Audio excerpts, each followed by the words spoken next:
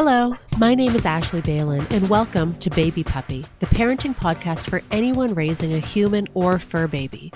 Now, before I start getting angry emails from people in the dog community or parenting community about how different raising a dog is from a child, trust me, I know. I'm not saying they're the same at all.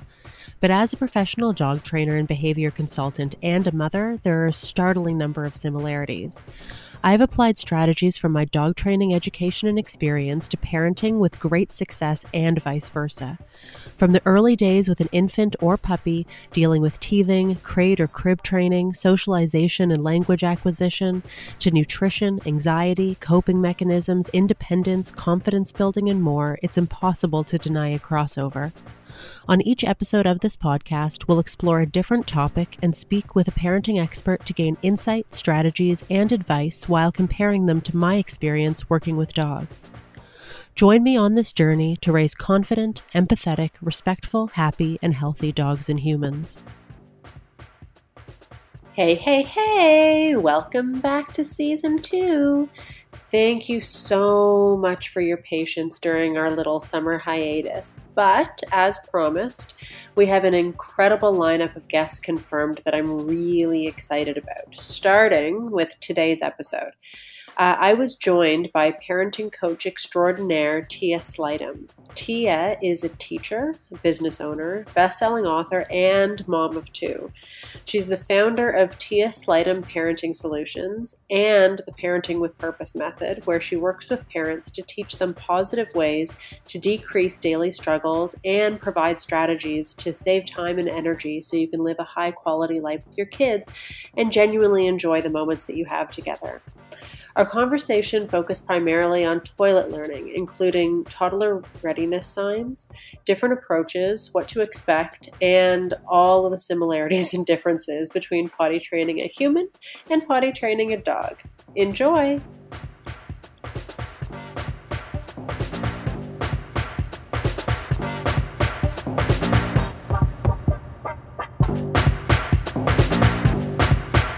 Hi, how are you? I'm good. How are you? I'm good. Thank you so much for joining me today. I really appreciate it. I'm excited for this conversation. Thank you for having me. I'm excited to talk potty training too. Yeah, it's always a great conversation. Everyone wants to go in depth talking about poo. Yeah, we can have potty talk. I mean, that's usually not allowed, but we can have potty talk. Yeah, it's the only time it's acceptable to have potty talk around kids. Okay, so why don't we just start with a brief introduction, your name, and what you do professionally. Yeah, my name is Tia Slightum, and I'm the owner and founder of Tia Slightum Parenting Solutions and the Parenting with Purpose method. And I am a parenting coach who have worked with kids and families for over 16 years. I am a mama to 2 boys myself. Hudson is 11 and my baby Beckett just turned 9. So everything that I help parents with, I have lived and eat and breathed and shit myself. So basically I'm going along. Because it sounds like you've been doing this for 16 years. So that means you were a parenting coach prior to having children. I have been working with kids and families actually for over 16 years. So I initially started my path. I was a kindergarten teacher in the States with my master's in early ed, and I worked for years being a kindergarten teacher, had kids of my own. And in that process of having kids of my own, I became fascinated on ways that parents were responding to their kids and reacting to their kids and yelling. And I was like taking it all in, and I ended up getting my certification in positive discipline. And I've been working with parents for over 11 years now. It really is so fascinating. Obviously, my journey has been very different because I work with dogs. I don't work with kids. But I also initially went into dog behavior and like canine psychology because of the way that I was experiencing pet owners, treat their dogs. And when I got my own dog, I went on this like really intensive, deep dive into, all of the different ways of disciplining and learning theory. And then I started coaching, other dog owners. And now through my experience with parenthood, I've shifted even a little bit more and now run a program called Pups and Tots, which is all about how to get kids involved in training dogs at a young age in order to build empathy and resilience and, communication with animals. It's amazing. It is amazing how everything really comes full circle, and training dogs is not much different than training kids. Well, that's the entire premise of this podcast. And we're going on to episode 11 now. And I've spoken to, people that work in all different aspects of parenting and, child development. And it is like startling how many similarities there are. Mm-hmm. Not just in terms of discipline, obviously, but in terms of learning approach and crate or crib or sleep training or nutritional things and picky eating and going through different stages of development and adolescence, and it's fascinating. Yeah, it very much parallels one another. Exactly. But yeah, so as a parenting coach, I know that you help guide parents and provide advice in numerous areas, but as we said at the top of this conversation, I do want to focus on toilet learning. Yeah. So obviously teaching a child to go on a potty is very different than teaching a puppy or an adult rescue dog to go outside. But it seems from my experience that it's like a really contentious topic that often creates a lot of stress within households either way. Yeah. So, before we go into all the different methods, I wanted to start with just basic terminology. Toilet or potty training used to be the commonly used term. And recently I've been hearing parents use the expression toilet learning a lot. And I guess I was curious to know if they're just different words for the same thing and it's semantics, or if they actually imply different approaches. It's pretty much different words and what sounds PC and what doesn't, and sleep teaching, sleep training, it's all basically around the same thing, that we need our kids to go on the potty. And that's basically all we need to focus on. So however you want to phrase it, but you're exactly right. Potty training brings up a lot of anxiety and fear in parents, largely because we are so invested emotionally that our kids need to pee and poo on the potty. They need to. They can't start school without it. They have to do it. They won't listen to me. They won't even sit on it. And we emotionally get so invested in the success of them going potty that we create extra anxiety and fear and extra power struggles, when in theory, going potty is simply another developmental milestone like learning to crawl, walk, or talk. Right. Yeah. And I definitely want to get into readiness signs. I think that's something that's really interesting. Mm-hmm. But I guess I wanted to start with, again, limited knowledge when it comes to, any sort of child rearing other than my own child. But there are a couple different approaches that seem to be more trendy or more commonly used to potty training. So the ones that I hear talked about most often are, child-led training, parent-led training, this 3-day method that is aligned, I guess, with that Oh Crap book that's very popular. Yeah. And elimination communication. Are those the most common approaches? Are there certain ones that I'm missing? No, you know what? I think what it comes down to is that, again, the terminology, they're all taking you to the same end goal. It's right. More or less what feels good to you as a parent. So what's going to allow you to follow through the most, and what's going to allow you to stick to the plan so that you can get the job done. What happens is that they come up with all these new phases and new methods, and it's really all just the same thing that's been tweaked and turned. Nobody's reinvented the wheel. You're just following a simple plan. And for me, I use it like a 6-stage plan, which is, more or less probably some or a little bit of each and every method that's been created. And you just have to do what works for you. So when it comes to a method, I wouldn't stress about what method you do. I would do what feels right to you. So what's included in your 6-stage plan? Yeah. So what I always want to do with everything with parenting and parents and kids is I want things to feel good to you so that you'll follow through. One of the biggest things that we struggle with as parents is setting boundaries. And without boundaries, our kids are left pushing and pushing and pushing until you set them. So kids are born with 2 predetermined jobs: to please you and push boundaries. And they're going to push them until they're found. So if you don't have clear boundaries, whether it's around potty training or sleep or meal times or how they get out of the house or get dressed in the morning, they're going to continue to push and push and push and push because that's what they're born to do until you set them. So what I want everything parents to implement, I want it to feel good so that you can follow through, so that you can create those boundaries. So the same thing goes with potty training.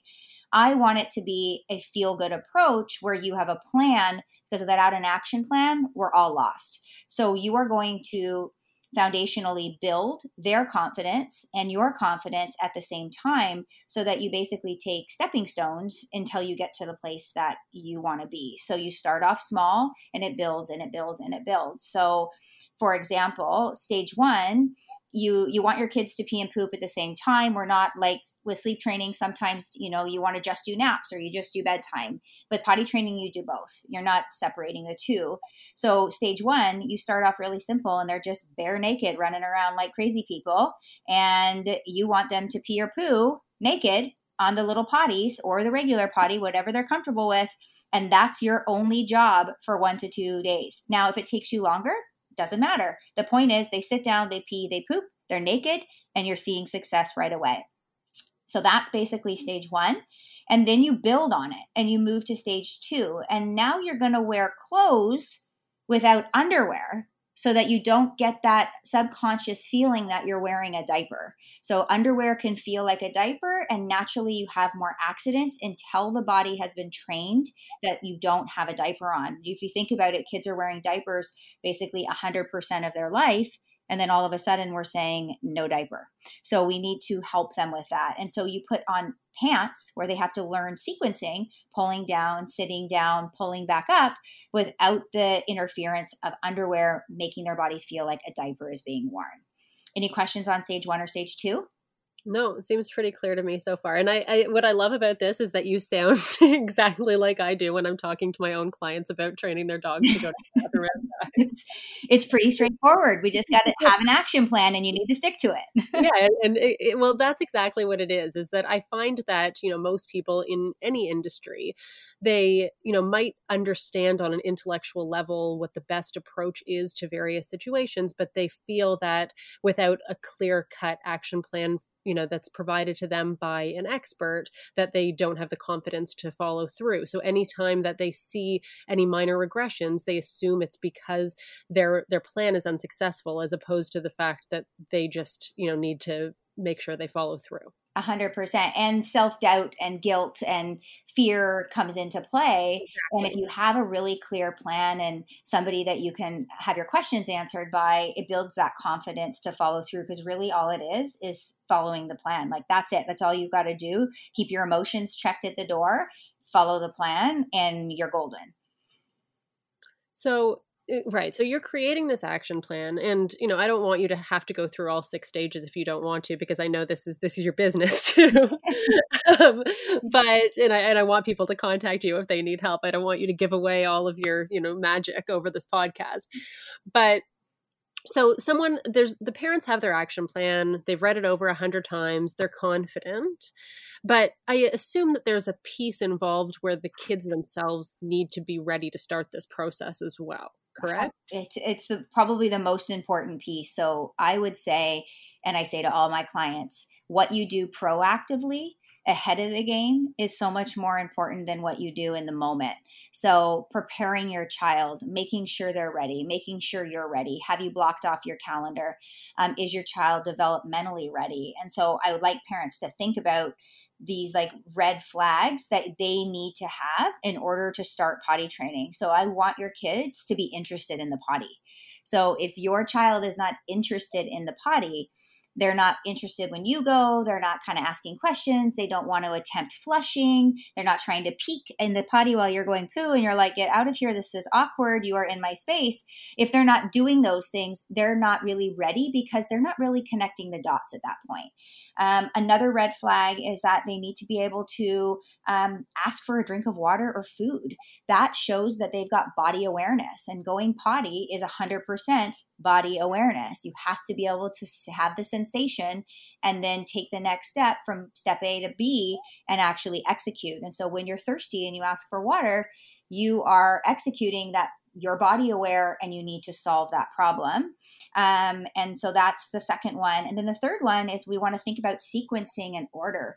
So going potty is actually a really big developmental milestone. And the fact that they're sequencing multiple things, like for us, we just think, gosh, you go in there and you pull your pants and you go potty, you wash your hands and you're done. But really, you have to have body awareness, and then you've got to get to the potty and you've got to pull everything down and get yourself situated, and then wipe if you need to, and then get everything back up, and then wash your hands and then dry them. And I mean, it's a lot of sequencing for kids who are used to, young kids, toddlers who are typically potty training, who are used to like single step instructions. And now they've got a multi-step situation that we're asking them to conquer multiple times a day. So we want to be sure that they have sequencing to some degree. So I like to say that parent, can your child sing a song from start to finish? Can they maybe count to 10? Are they showing you that they understand some form of sequencing and order? So are you expecting a child to be able to go through that entire sequence on their own? Or because I guess what I'm trying to understand, I mean, I know some adults that don't have that level of executive function. Yeah, most of them don't wash their hands. So yeah. That's what I was going to say. That sounds very complicated for a lot of people. But from like a toddler, like my son's not 3, but he's fully toilet trained. We had nothing to do with it, fully child led. He decided one day he didn't want to wear diapers anymore, and he never had an accident. Like it was, awesome. One of those ideal situations. But, he still struggles depending on what he's wearing to like take his pants on and off. He still needs help sometimes to like, pull up a stool to wash his hands. So he can't do those things on his own, but he was still able to recognize the body awareness to know he had to go to the bathroom. Yeah, so he needs support. And I would say in the beginning, when you're potty training, your toddler's not going to go in and just magically be a little old person doing all these things. Right. But that's why you have those stepping stone stages so that you practice. And even once they're fully potty trained, they're going to have accidents, whether it's nighttime or daytime. Accidents don't mean that they're not ready to be potty trained. It just means we're learning. That's okay. As long as we keep our emotions out of it and we're not angry by accidents, we're not blaming them or giving them shame or pain because of accidents. Usually they have a random accident from time to time, and that's enough learning in itself. But as soon as you are upset with them or show your disappointment or you are frustrated with them, now it creates anxiety and worry around accidents, and now you see more accidents. Right. Yes. It's the same as house training a dog. Mm-hmm. So I know that obviously every child, develops at a different speed, except is there a typical age that you normally recommend starting to think about toilet training? You know what? I would say between 20 and 30 months is kind of like the golden window. But you've got wiggle room on either side, because some kids are just curious and sometimes, and I don't think it's always girls more than boys. I know sometimes the stereotype is that girls potty train easier. I had 2 boys and they both potty trained very easily. So I think it's more about setting up your child for success, making it easy for them to access, supporting them, guiding them. And if at 20 months or 15 months, your child is curious and having dry diapers and wanting to take off their diaper to go potty, and then fine. I don't think there's a right or wrong, but 20 to 30 months kind of seems to be the secret window. And if you go too far and you're getting closer to the 3-year mark, sometimes kids want to keep their diapers as like a security blanket. And now it's them being fearful of the potty, when as if you did it a little bit earlier, you kind of avoid that fear altogether. Yeah, no, it's interesting because obviously every person you talk to has, a different piece of advice and a different experience. But the story that I hear a lot from parents, not from, experts that work with children, is that they've been, advised from friends or family that if you start too early, then the process could take, months or even a couple of years. But if you wait till the right moment, then it's just a matter of days. Yeah, so that's those readiness signs. And that's, really making sure you can clearly check those boxes. Are they kind of saying to you, I'm dirty, change my diaper, it's not comfortable? Are they trying to go somewhere private to make their poo in their diaper because they don't want people looking at them anymore? Are they interested? Are they asking for food and water? Are they sequencing? Once you can be like, yes, check, check, check, check, it's time. It's go time. You need to get going on that. If you wait too long, you can get into trouble. And if you do it too early and you can't check those boxes, you're almost kind of wasting time and energy because they're not quite ready yet. Yeah, I find the whole, concept of readiness signs just fascinating, especially coming from like a dog behavior perspective, because this is the key difference that I've found between, human babies and puppies is that, puppies are obviously not encouraged to wear diapers at any stage of their lives. So it's typically the very first thing that families tackle when they bring a new dog home is they're not taking, relationship building or communication or any of the other things that are obviously integral to having a strong foundation into consideration, because they're not considering a dog's readiness sign when it comes to potty training, because it's just unnatural for a dog to be living within a home to begin with. You know what I mean? You just potty train. You have a dog, you potty train. Yeah. Right. And it's the first thing you do when you bring a puppy home, because it's absolutely unacceptable from the human's perspective to have an animal that is, peeing or pooing on their floor or having to clean their carpets or furniture every day. So in terms of the approach to teaching your dog the appropriate place to go to the bathroom, it's actually, I guess, more similar to an elimination communication sort of situation where you're constantly looking for signs that your dog's giving you that are very subtle and then taking them outside at those moments. Yeah, you're kind of watching for those signs, which I would suggest you do for your child as well. And when you're in phase 1 and they're running around naked, you're not just letting them choose to go. You're prompting, you're looking for them holding themselves or dancing, or they're about to sit on the floor and you help them. Like you're there with them, like on point 100%, like a new puppy. They're getting wiggly while you're holding them, or you're going in circles. They're anxious. Usually they need to go out. And same thing with your child. You've got to really prompt them and be on point during those beginning days. Yeah, it's interesting because, the one advantage, I guess, with having a puppy is that there are certain things that are just deeply ingrained, like survival instincts that do help when it comes to potty training.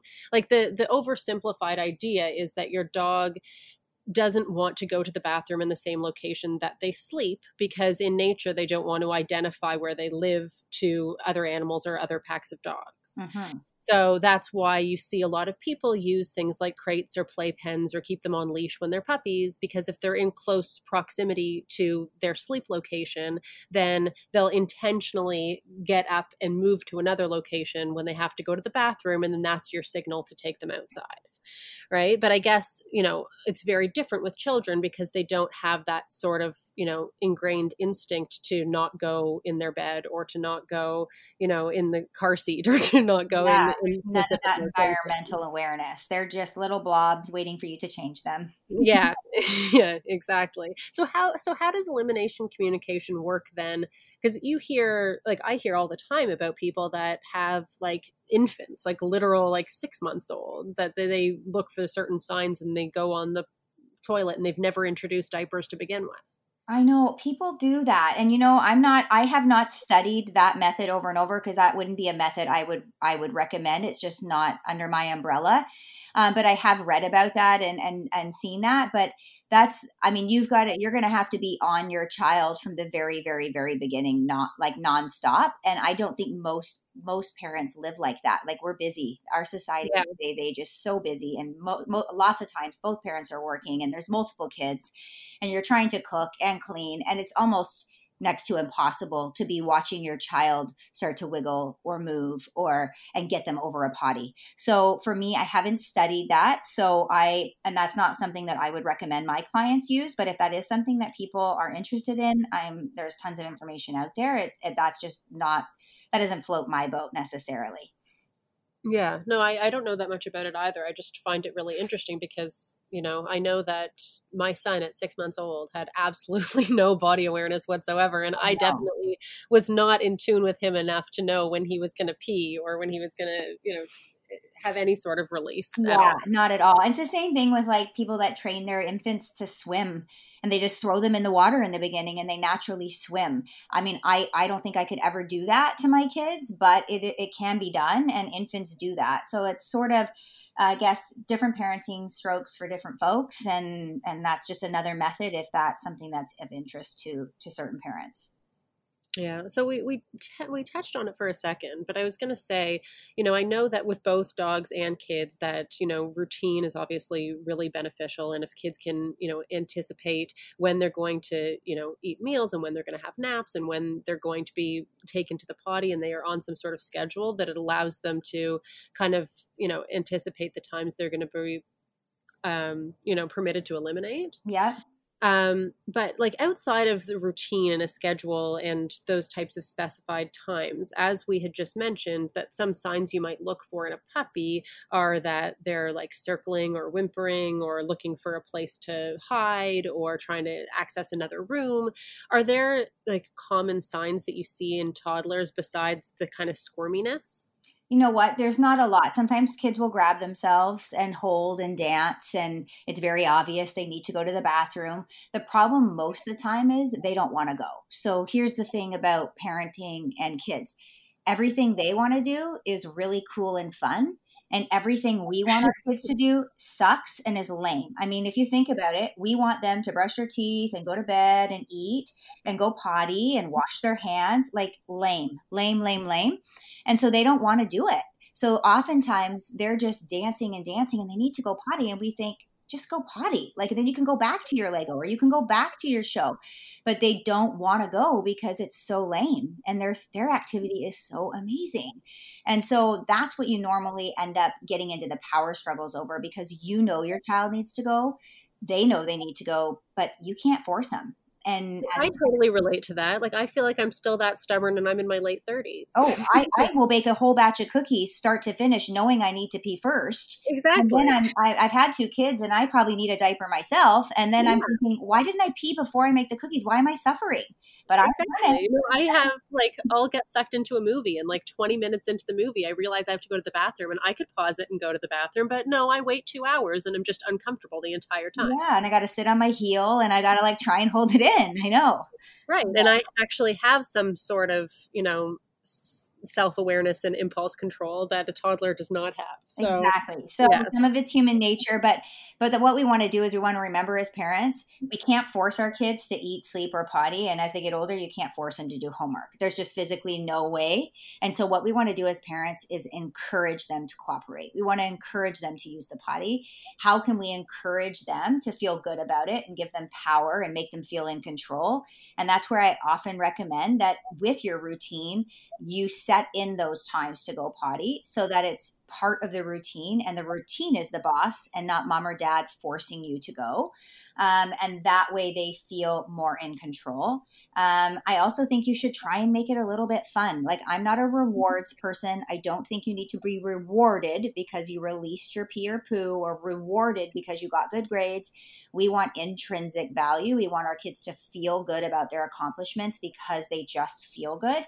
But I do think you need to make it fun for toddlers. So a basket of books by the potty, and engage with them, sit with them, read with them, talk with them. They might pee and not even realize they peed because they're engaged with you. I often recommend to parents to choose like a little plastic bin, like the size of a shoebox, and fill it with like pom-poms or sequins and, rubber animals, and then put something extra special in there and ask them to try and find it, like a scavenger hunt. We want our kids to sit on the potty, encourage them to sit on the potty. So we need to make it a little bit exciting for them. Yeah, no, that's really interesting. That's great advice. Because one of the questions I was going to ask you about was what your thoughts on rewards were. So I guess that kind of answers them. But you're still rewarding in what you just described. You're rewarding them in the sense that the experience of going to the potty is rewarding because it's entertaining and fun. They're just not getting like a specific treat or toy as like a gift at the end of having eliminated. Yeah, so you have to think age and stage and development. And when you're 2 or 3 years old, playing and doing other things is more fun than being on the potty. And so if you want them to go there and they're sitting in a dark room by themselves, they're not going to sit there. So we want them to know that we're there to guide and support and teach. And that's in everything I do. positive discipline parenting approach where you are your child's guide, teacher, trainer. They are to support them along the way, not overpower them or control them just because you're bigger and you think you can. And so we have to think about their age and stage and how can we guide and support them, and making it a little bit fun so that they're encouraged to sit there for longer is just your way of meeting them at their age and stage. So maybe they like to hold a timer and they sit there on the potty for a full minute. And when the timer buzzes, they get off. And then when they come back, they get to set their own timer again. And now it feels really big boy or big girl because they set their own timer and they're in charge of it. And when the timer goes off, they get to get up because the timer said so, not mom or dad. So giving them more control, giving them more power. So we're not rewarding in the sense that it's just more that you're supporting in the moment based on their age and stage. When we reward after, like, oh, you can have a candy if you go potty, or you can have go to the ice cream store. What happens with rewards, whether you're a toddler, a tween, or a teen, the novelty wears off. The ante always has to go up. And they never feel good about the things they're doing. They only are searching for the next best reward, which never fills that void. It never, ever fills it. And as adults, they're always looking for happiness in places that can't be found. And we want our kids to feel really good about the hard work they put in with their grades, about going potty independently, about being able to wash their own hands or take their dish to the counter, make their own bed. All these things build confidence, capability, and give them a true sense of accomplishment. They don't need a reward to do that. Yeah, it's really interesting because, again, that's one of the other key differences between, children and dogs is that when you follow a, positive reinforcement, force-free training approach with dogs, it is very rewards based. Mm-hmm. Because dogs think in like a very black and white way. And whether you're going through obedience or manners or confidence building or anxiety elimination, the idea is that you're, matching the desired either emotion or action with something that is highly motivating to them so that they have a reason to continue to perform that action over and over and over again. Mm-hmm. But what does cross over that's interesting that you were just saying is sometimes I have clients call me and say, what's the right treat that I should be giving in these situations? Or, what brand should I be purchasing? And it has absolutely nothing to do with the item itself. It has to do with being able to read your dog and know them well enough to know what it is that's motivating to them. Yep. So, for some dogs that could be food, but for other dogs, it could be affection, or it could be play, or it could be, a toy, or it could be going for a walk. Like there's so many different things that motivate animals and children. And it's about being able to recognize what's going to motivate them to, kind of follow the path you're hoping they'll go down. Yeah. And with kids and on a deeper level and with dogs, the same. I bet you it's exactly the same. You're probably going to say it's parallel. But kids need three things daily. They need to be nurtured, they need consistency, and they need you to believe in them.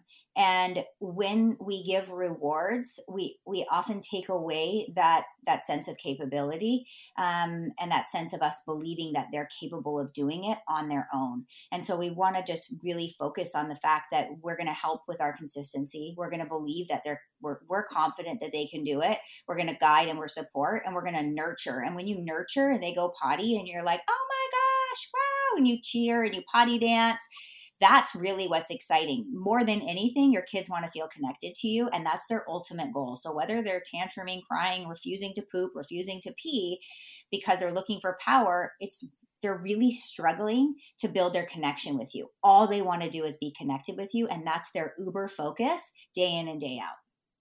Yeah. No, it is interesting because, again, children and, humans are obviously far more complex in a lot of ways than dogs are. But, the thing that is similar is that it's, I'm telling clients always that there's a big difference between a well-trained dog and, a confident, well-mannered dog, right? Mm-hmm. Like a well-trained dog is one that will follow direction when it's asked to do something. And, a confident, well-mannered, balanced dog is one that knows what to do in every situation without having to be guided. Mm-hmm. So I feel like that's a very, again, like an oversimplified version of what it is that you're talking about in every aspect, is that we want to raise kids that are able to be confident and make, independent choices on their own based on the guidance and foundation you've provided for them throughout their lives, as opposed to just being able to follow direction when you ask them to do something.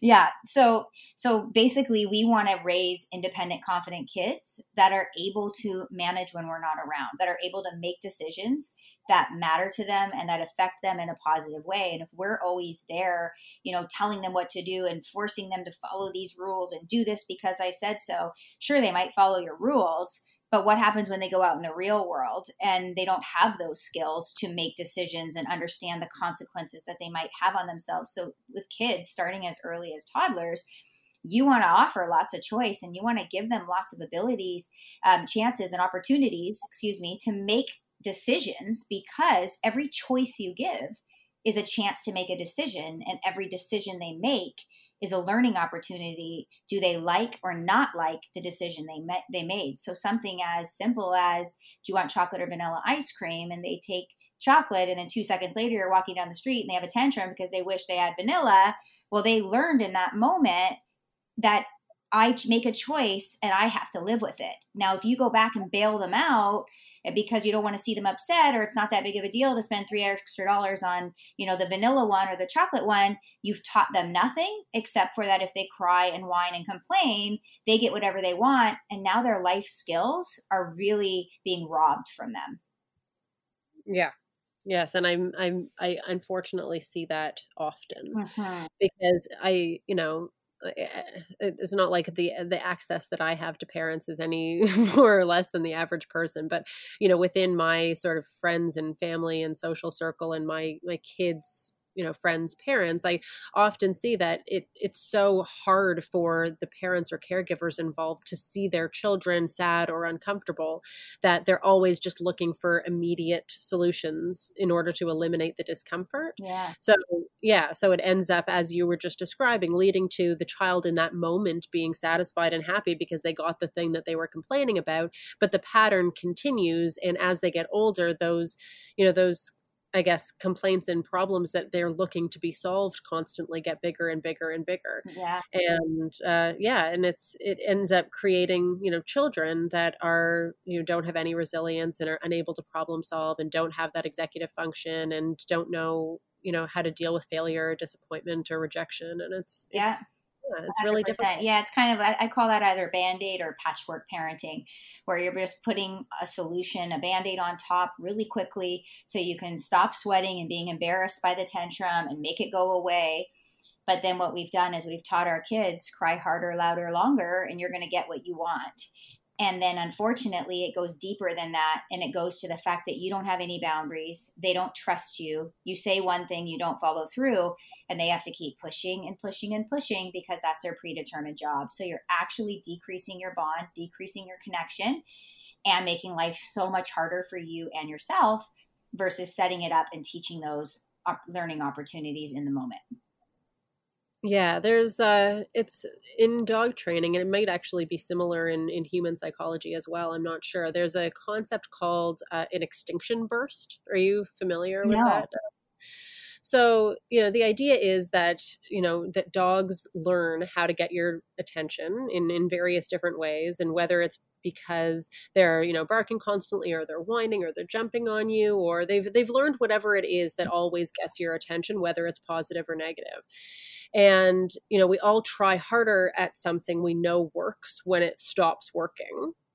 So, like, for example, if I gave you a $20 bill, every time you clapped your hands together, you'd clap constantly. Yeah. But if I suddenly stopped handing you money, even though you were still clapping, you'd clap more and you'd clap louder, and you might even get closer to me and make sure I was noticing that you were clapping, and you might even shout at me, "Hey, I'm clapping over here." Yeah. But if I didn't respond at all in any way, you would stop clapping entirely forever.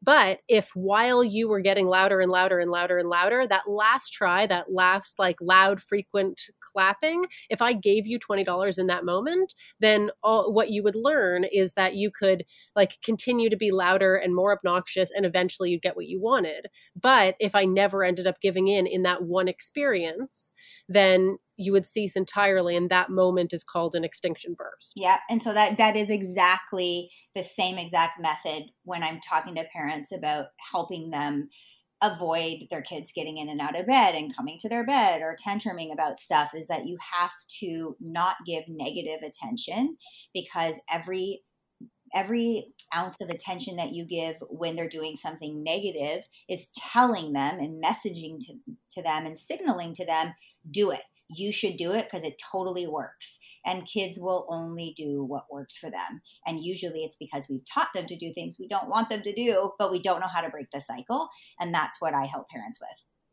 Right. And if every time they put in that extra effort, or they try a little bit harder, if you give in, then it'll just take longer and longer and longer for the behavior to extinguish. Exactly. And I call that kind of living in the gray zone. So parents will say to me all the time, oh, my child's amazing at school. They're like angels.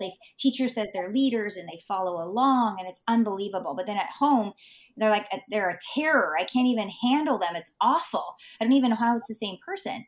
And that's because at home, we're often really, really gray, where we don't have those clear boundaries and we do give in, and they cry at the park to stay 5 minutes longer. And you say, oh, who cares? What's 5 extra minutes? Or they want cookies after dinner, even though you've said that you're not giving them cookies. But that's a whole nother conversation, because I don't use dessert ever as a reward for dinner. But if that's something you do in your house, then you give in when they cry, you go really gray. And when you're really gray, they have to keep pushing. But at school, like, shit's black and white. I mean, there's charts on the wall and a timing contract of where you go, when you come back, when you're having snack, where you wash your hands, the lineup, you got arrows on the floor. I mean, it's like left, right, and center, organization, structure, and routine. And the boundaries are clear. You're in the black and white zone. And at home in the gray zone, that's where parents get stuck in this like dreaded life of parenting, where they love their kids, but they don't want to be around them. Right. Yeah. Well, and there are, some people that would argue that the reason that kids, behave differently at school versus at home is that at home they feel a lot more safe to be able to express their emotions, and at school they feel that they need to restrain themselves the entire day. Yeah, and to some degree you want your kids to feel comfortable opening up at home, but negative behaviors, disrespect, refusing to cooperate, not listening, needing reminders, you having to raise your voice before they finally do something, that's not because they're letting out what they had held in at school. If they come home and they're like an emotional wreck and they just are on overdrive, well, yeah, maybe they need a little help, lowering the water amount in their pitcher. Maybe they're feeling like they're overwhelmed and it's been too much stimulation and too much, and they need a moment. And you can use strategies to help them recoup when they come home and recharge their battery. But if it's negative behaviors, it's not, and it's repetitive and it's happening every day, all the time at home, that's a red flag that there's a solution that can make life easier for you and your kids. Right. Okay, before you go, yeah. There's something fun I like to do with my guests. I'd love to read you an email that I received from one of my dog training clients seeking advice about their dog, and I'd love for you to respond as if it was a parent asking you for guidance about their kid. Okay, so here's the email. Hi, Ashley. So Onyx is following the house training schedule perfectly. He hasn't made a mistake in the house for a couple months. He goes pee on command every time we take him to a spot outside, and he's starting to know when it's time to go out based on the activities that we're doing, both with or without him throughout the course of the day. The issue we're having is that now he's already 6 months old, and he's still waking up in the middle of the night to go to the bathroom, or even worse, some nights we don't hear him and he pees in his crate and looks so upset when we get him in the morning. What can we do to help him through the night without having to go to the bathroom? So let's assume that Janet is the parent of a 4-year-old and her child has been fully toilet trained for quite a while, but she still has to wake her parents up in the middle of the night every night to go to the bathroom, or she ends up wetting her bed. What would you recommend? Okay, so I would recommend that you know your child better than anyone. And if they still need you to go with them in the middle of the night and they're little, I don't think there's anything wrong with as long as they go right back to bed and it's not an issue. If they're waking up and having accidents, that would be a red flag that we want to look at decreasing liquids for 2 to 3 hours ahead of bedtime. So I would want you to decrease the liquids 2 to 3 hours before bedtime. And then when you go to bed, I might wake your daughter or son up and take them potty without communication, without stimulation. Just wake them up, take them potty, and take them back to bed and see if you can break that cycle or that habit. Okay, so that's actually the exact same response that I gave. I mean, basically, from a dog training perspective, I was going to say, I'd recommend that they cut off access to water a couple hours before going to bed for the night. Yeah. Unless, of course, there's some sort of medical problem that requires they need constant access to water. I'd also ensure that the dog is taken for a short walk before bed, so they always have a chance to eliminate right before they're put into their bed for the night.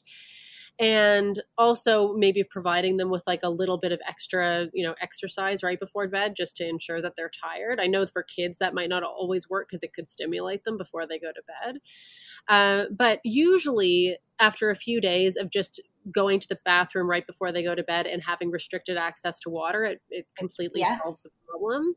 But if not, as you said, I would set a timer for, either halfway through the night or before you go to bed, and take the dog out to pee and then immediately put them back into their bed or into their crate.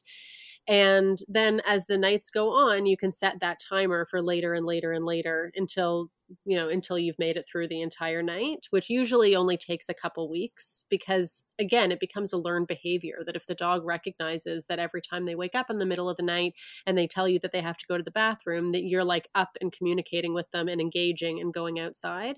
But, as you just described, if you wake them up and you take them out and you're not having a conversation and there's no true engagement, then it becomes boring and they just end up sleeping through the night. 100%. So what you're telling me is that when I'm ready to grow my team, which I'm considering at some point, you could be one of my parenting coaches because you've got it all figured out through dogs. It sounds like mammals might have a lot in common, especially ones that were, the interesting thing about dogs is that they're the only animal on the planet, other than humans, of course, that were domestic from day one, right? Yeah. So they are the only creature that is bred to please people.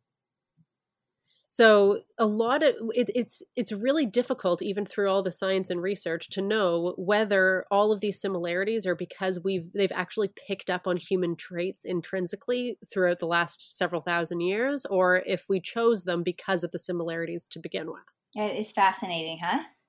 Yeah, it's really interesting because there are so many similarities from, again, from sleep training to potty training to teething to all these different things. The approach is really almost 90% similar in every single situation. Yeah, so when you have a client that you're stuck on, you can call me for help and vice versa. Yeah, no, it's true. And I always say that I prefer having the dog training clients that have kids because they already get it. Yeah, so true. So you can create analogies that have to do with certain situations that they might have encountered with their children, and then they can transfer that knowledge to their dogs, and it's a lot easier to understand. Yeah, it's so true. It makes total sense. It's amazing. It's fascinating. This was an awesome learning opportunity. I loved being here. Yeah, no, I really enjoyed talking to you, and I hope that we'll be able to keep in touch and ask each other for advice in different scenarios. Of course. I have a newfound partner. I love it. Yeah, it's amazing. So I guess just on that last thing for a second. So the one little caveat is that when when dogs go to the bathroom, they have to go outside. Children do not have to go outside. Thankfully, they can just go into the bathroom. So with a dog owner, when it's the middle of the winter and it's minus 30 outside and they live on the 20th floor of a condo and it's 3:00 in the morning, it's a lot more difficult to accommodate that dog than it is to accommodate a child that needs to go to the bathroom. Yeah. But if you are someone that needs that 7 or 8 hours of straight sleep, and it actually affects your day the next day if your sleep is constantly interrupted, is there some sort of solution? Could you reintroduce a pull-up overnight until your kid's waking up dry in the morning? Are there things you can do to ensure that you're getting restful like sleep as well? Yeah. So the nighttime sleep is almost like a beast of its own. And it really has to do with like your subconscious talking to your conscious. And that is a real developmental thing. So some kids will literally wet their pull up till they're 5. And they don't have any dry nights, even with decreased liquids. They're just not able to connect those two. Where other kids will be 2 and, 5 out of 7 nights they've got a dry diaper, and they're kind of starting to have that talking between the conscious and subconscious. And so if your child is waking up wet most of the time, but during the day they're like fully potty trained, and at night they're just wet a lot of times, or you're having tons of accidents, or they're waking up 2 or 3 times at night, then I would say maybe they're not quite ready for the nighttime training yet. And that's okay. I would just give it a little bit more time. I don't want parents using a pull-up as a crutch to never kind of focus there. I mean, over time, kids typically do sort out nighttime on their own, even if they're wearing a pull-up, but it can sometimes be prolonged longer. And then that can cause, confidence issues for kids. I know my niece was like almost 6 and she was still wearing a pull-up and wet. And I said to my sister, you got to kind of work with her, because that's embarrassing for her when a friend spends the night. Like, we've got to kind of work with her. So you don't want it to go so long that it's a crutch. But if you're having a lot of wet nights, I would say they just might not be ready yet.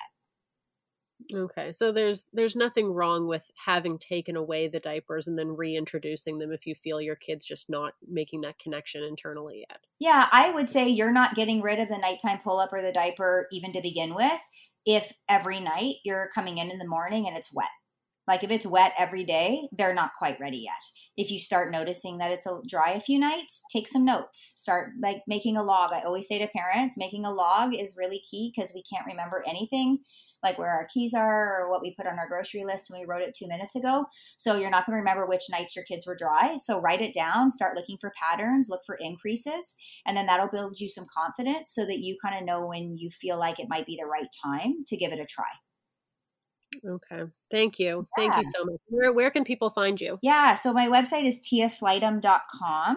And I also have a really cool free guide to help you connect with your kids to kind of fill up power and attention buckets and decrease some of those unwanted behaviors, which is tiaslightum.click/guide. And so if you want to throw those up for people, they can download that guide instantly. And it's a really fun way to connect with your kids again. And my website, they can email me.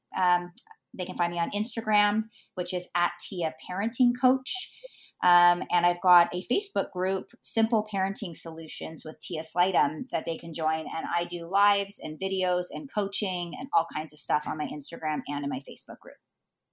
Awesome. I'll include all the links in the notes for the podcast too. Yeah, awesome. Well, it was a pleasure being here. It was great. I loved it. I loved chatting with you. Okay, great. Thank you so much. Have a great day. You too. Okay, bye.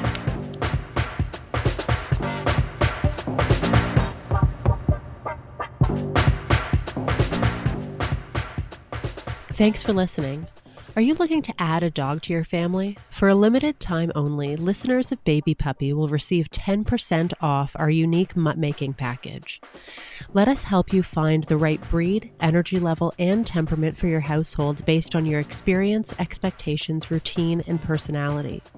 We always say there's no such thing as the perfect dog, but there is definitely a perfect dog for you. If you have a question you'd like answered on the show, child or dog related, email info@meetyourmutt.com. Follow us on Facebook and Instagram @meetyourmutt, or visit the website at www.meetyourmutt.com.